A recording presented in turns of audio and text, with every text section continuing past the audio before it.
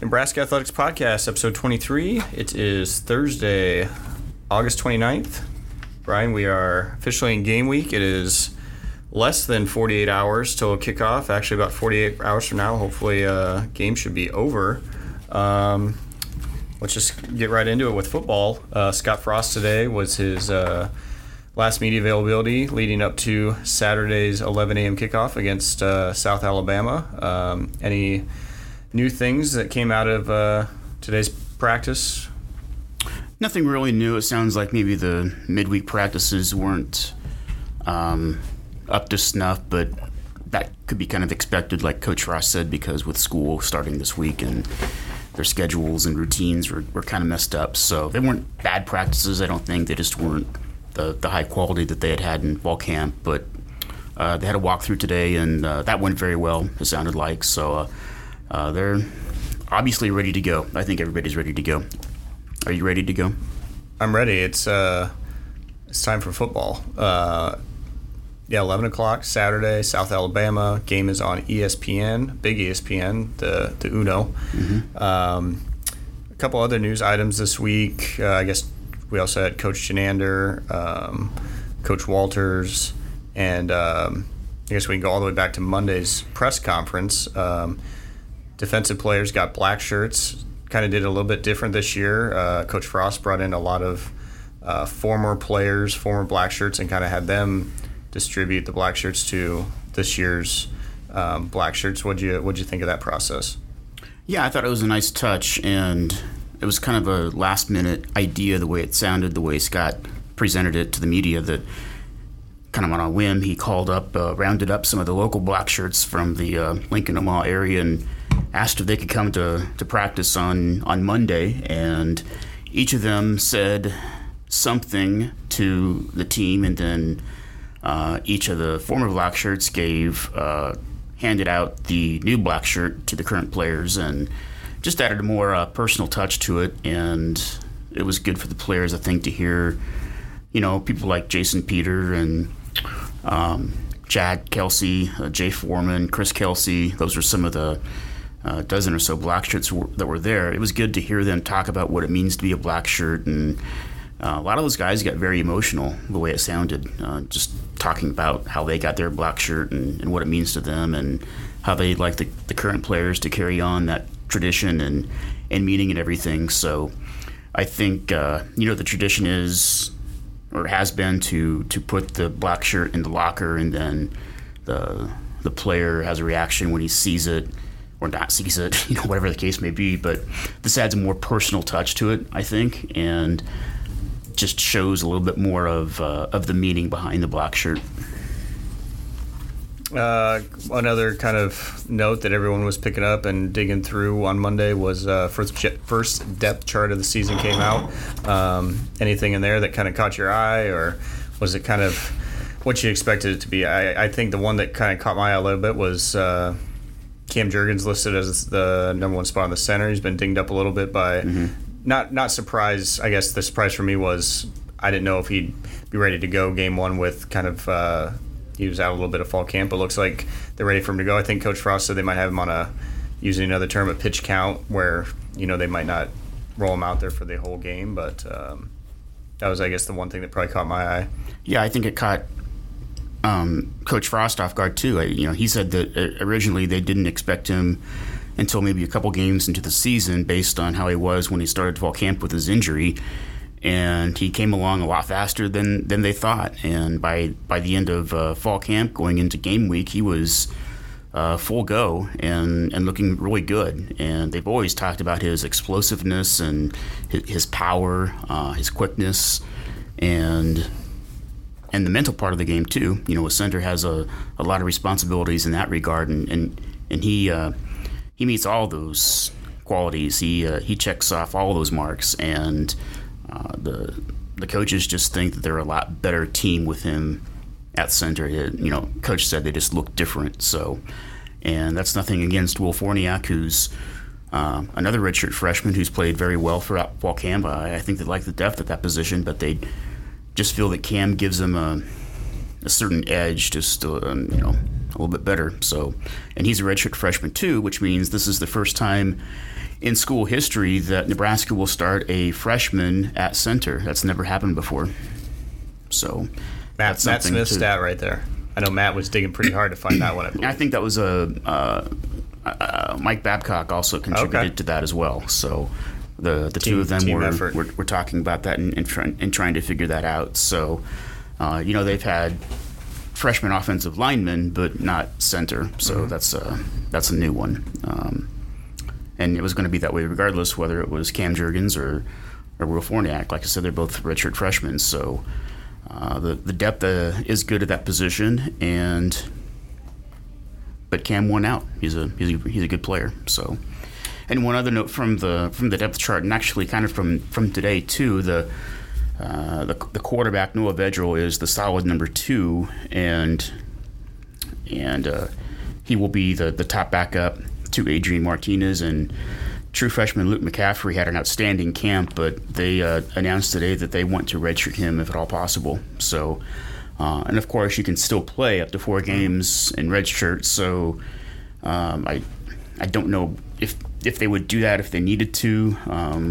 If they feel like they want to get him some experience, I don't know, but they definitely want to redshirt him this year. So there could be a position or a situation where he doesn't play at all. So we'll have to see, but. He had an outstanding camp, and Coach Frost says he's probably a better player than they thought they were going to get, and they thought they were going to get a good one. So that's kind of saying something right there.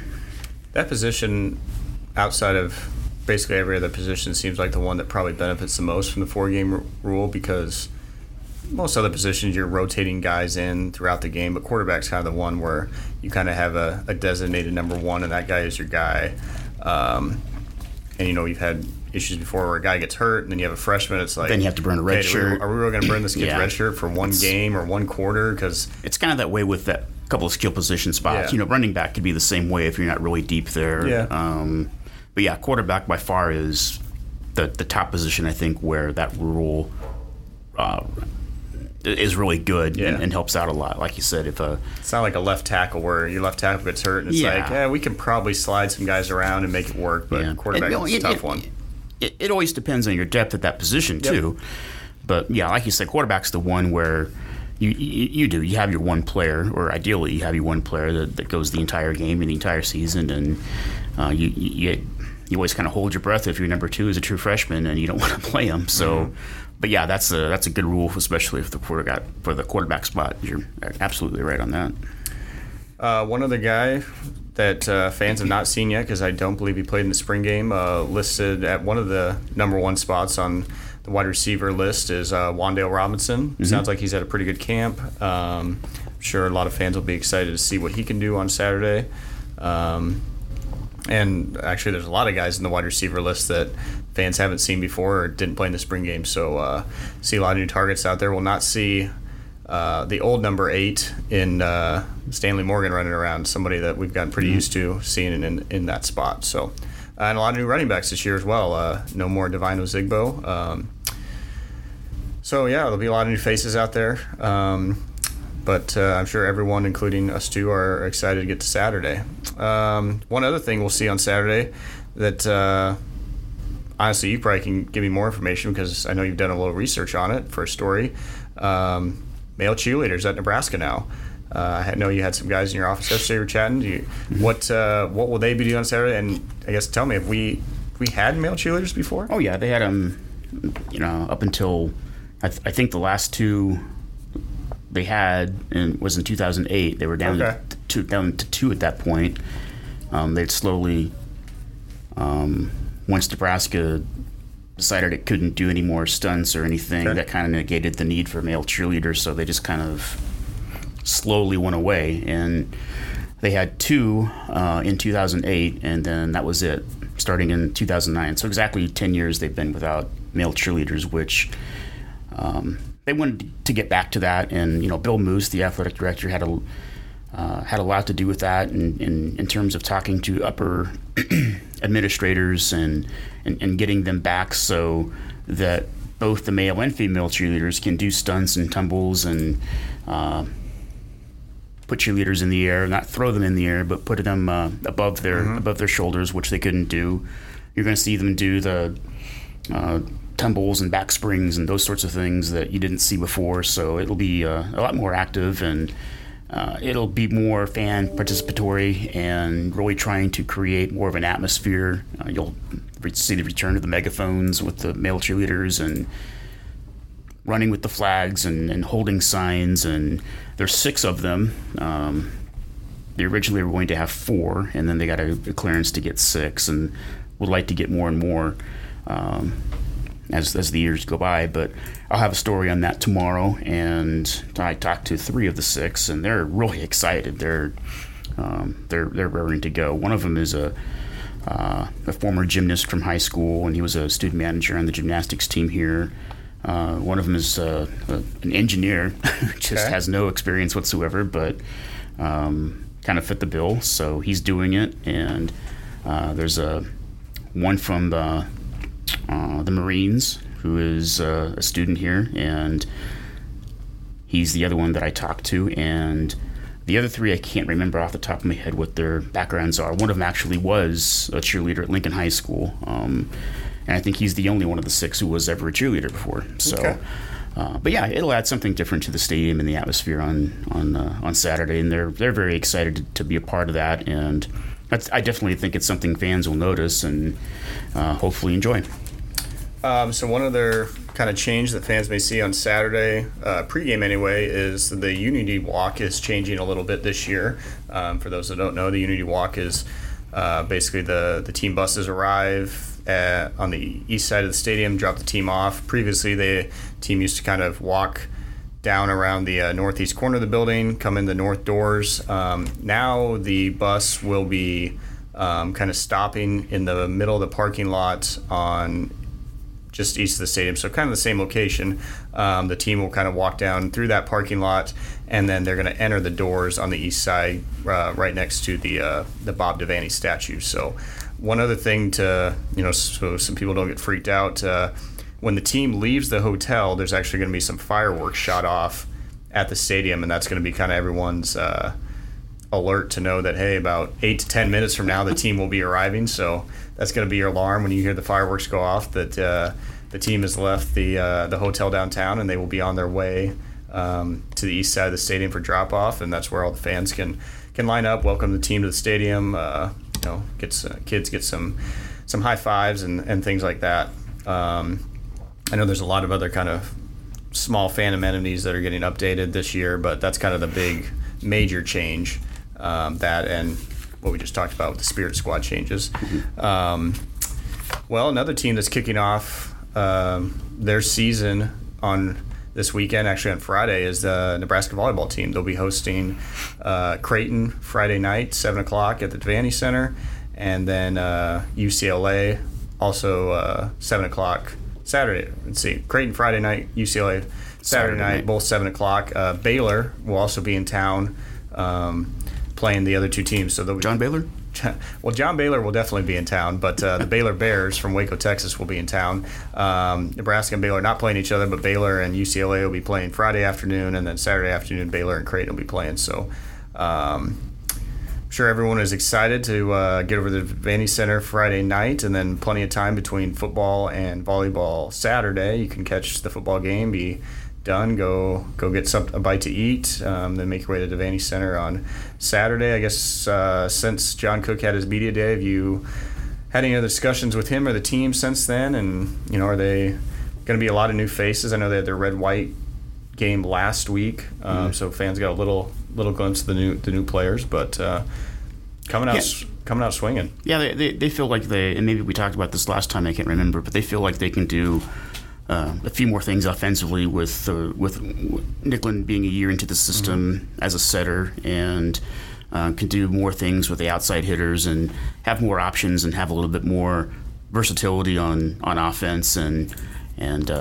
just he kind of compared it to a pitcher with previously 3 pitches and maybe using a 4th pitch as a changeup or whatever like that to kind of change things up. So maybe catch the opponent off guard, keep them honest, something like that. So That is one thing. And he's, again, talked about the freshmen and how excited he is for them. And they're really adapting to the culture and the competitiveness. And sounds like it's been a very hotly contested, very competitive 3 weeks of practice, I guess it's been. So they're ready to go as well.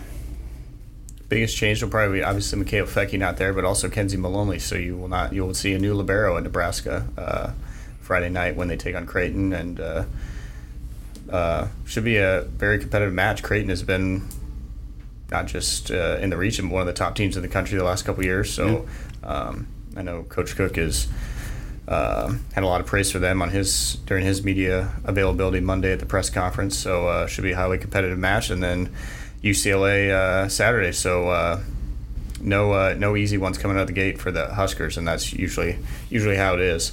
Other team in action this weekend is the soccer team. They actually started their season last weekend down in Lawrence, Kansas, but their home opener is this weekend.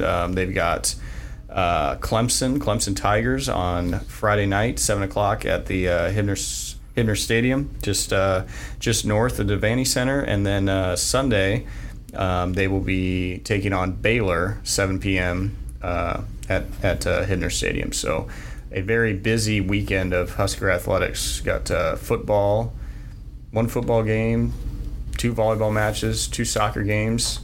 I guess I should ask Coach Walker, is it soccer game or soccer match? You don't have an answer either. It's a competition. It's a contest? It's a competition. Okay. No cross country this weekend, so 3 out of the 4 fall sports will be in action. I believe cross country kicks off next weekend. So, Brian, what else? And you've been putting up a lot of content lately.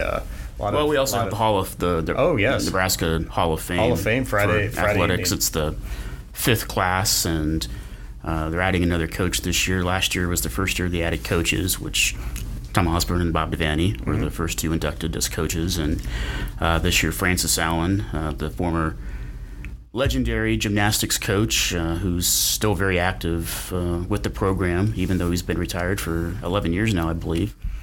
He's being inducted as well as with one of his former competitors, Wes Suter, and also Carol Frost, obviously the mother of Scott Frost, the football coach, former Olympian and track and cross-country women's coach here in the late 70s. She's going in along with Ed Weir, and as pioneers for celebrating 150 years of the University of Nebraska's existence. So Ed Weir passed away in 1991, and his 3 children are also deceased. So he has 8 grandchildren coming to Lincoln, and one of them, Ed Weir III, will be accepting the induction and giving the induction speech on Friday afternoon at 4 o'clock at Memorial Stadium or outside, depending on the weather. And Rhonda Blanchford is one of the other ones, former track competitor at Nebraska. She's also going in. Gracia Lee Sapero, who started in volleyball and then crossed over to play a little bit of basketball when she was here in the early 2000s. She is going in to the Hall of Fame. And Grant Wistrom. We can't forget Grant Wistrom. Yes. He obviously helped the Huskers to a couple of national titles, and 1997 was his last year. Had a pretty good NFL career. Had a pretty good NFL career, too, and so he'll be back as well, and they'll all be recognized at the game on Saturday at Memorial Stadium. So congratulations to all of them. Again, they're being inducted on Friday afternoon at inside or around Memorial Stadium, depending on the weather situation, which it sounds a little dicey going in starting later on this afternoon or tonight or something. It's supposed to be stormy, and then perhaps some heavy rain and rain throughout tomorrow and tomorrow night, and we won't talk about Saturday just yet. No, we're not going to talk about that. And they'll be on the field on Saturday during the game. For those that want to check out more about the Nebraska Athletics Hall of Fame, you can go to huskers.com/Hall of Fame. There's a complete list there by year of all of the athletes, coaches that have been inducted in the Hall of Fame, along with bios for each of them. And again, that's huskers.com/Hall of Fame. One other event that we have, it's not a busy weekend at all. There's another ceremony banquet on Friday evening, the 50th anniversary of Husker Power. I believe you've done a little bit of research. Yeah, I had a story on that a couple of weeks Yeah. ago when they initially announced the class. I don't have the members in front of me, but there were 10 football players and then one from each of the other sports. Some of the top performers from the weight room, or combined with what they did in the weight room and on the field or court or what have you. So some of the inductees, I'm trying to remember, Scott Frost was quarterback for football. Gosh, I can't remember all the football. I've got to have the list, but it's there somewhere on Huskers.com from when we originally released it. And I know Alex Gordon is representing baseball. I remember that one for sure, but he won't be able to be here because he's kind of busy at the moment pitching, by the way. I was just going to say, I saw he got on the mound. He only topped out at 82. I was a little surprised by that. Yeah, he was Maybe too. He thought it was going to be like upper 80s. Maybe it was the sidearm delivery. Could have been. It could have been. So they just didn't want him to do anything stupid, and he didn't. He didn't hurt himself, and he did what he needed to do in a 19-3 game, which was just get some outs and not hurt himself. So, Boyd Epley, the founder of Husker Power in 1969, and a couple of his cohorts were the people who actually selected this, I guess you can call it a Hall of Fame sort of thing for Husker Power. So they will be recognized also on Friday evening in a private ceremony. So, well, if you're a Husker fan, there will be plenty of things to do this weekend in Lincoln, Nebraska. What else? I guess what are for things that aren't other than the male cheerleader story? What anything else you kind of been working on? There's a lot of stuff up there already, and we'll have some stuff from the football game and something about the 25th anniversary of the tunnel walk, and a couple other feature stories I'm working on, and some Hall of Fame stories. I'll have something from that. There's one up there right now on Ed Weir, and I'll have another one on Francis Allen, and then something else from the actual ceremony. So a little bit of there, a little bit of this, a little bit of that, and some football too on Saturday. All right, sounds good. Well, for everyone that's in Lincoln and anyone heading to Lincoln this weekend, safe travels, and we'll talk to you next week.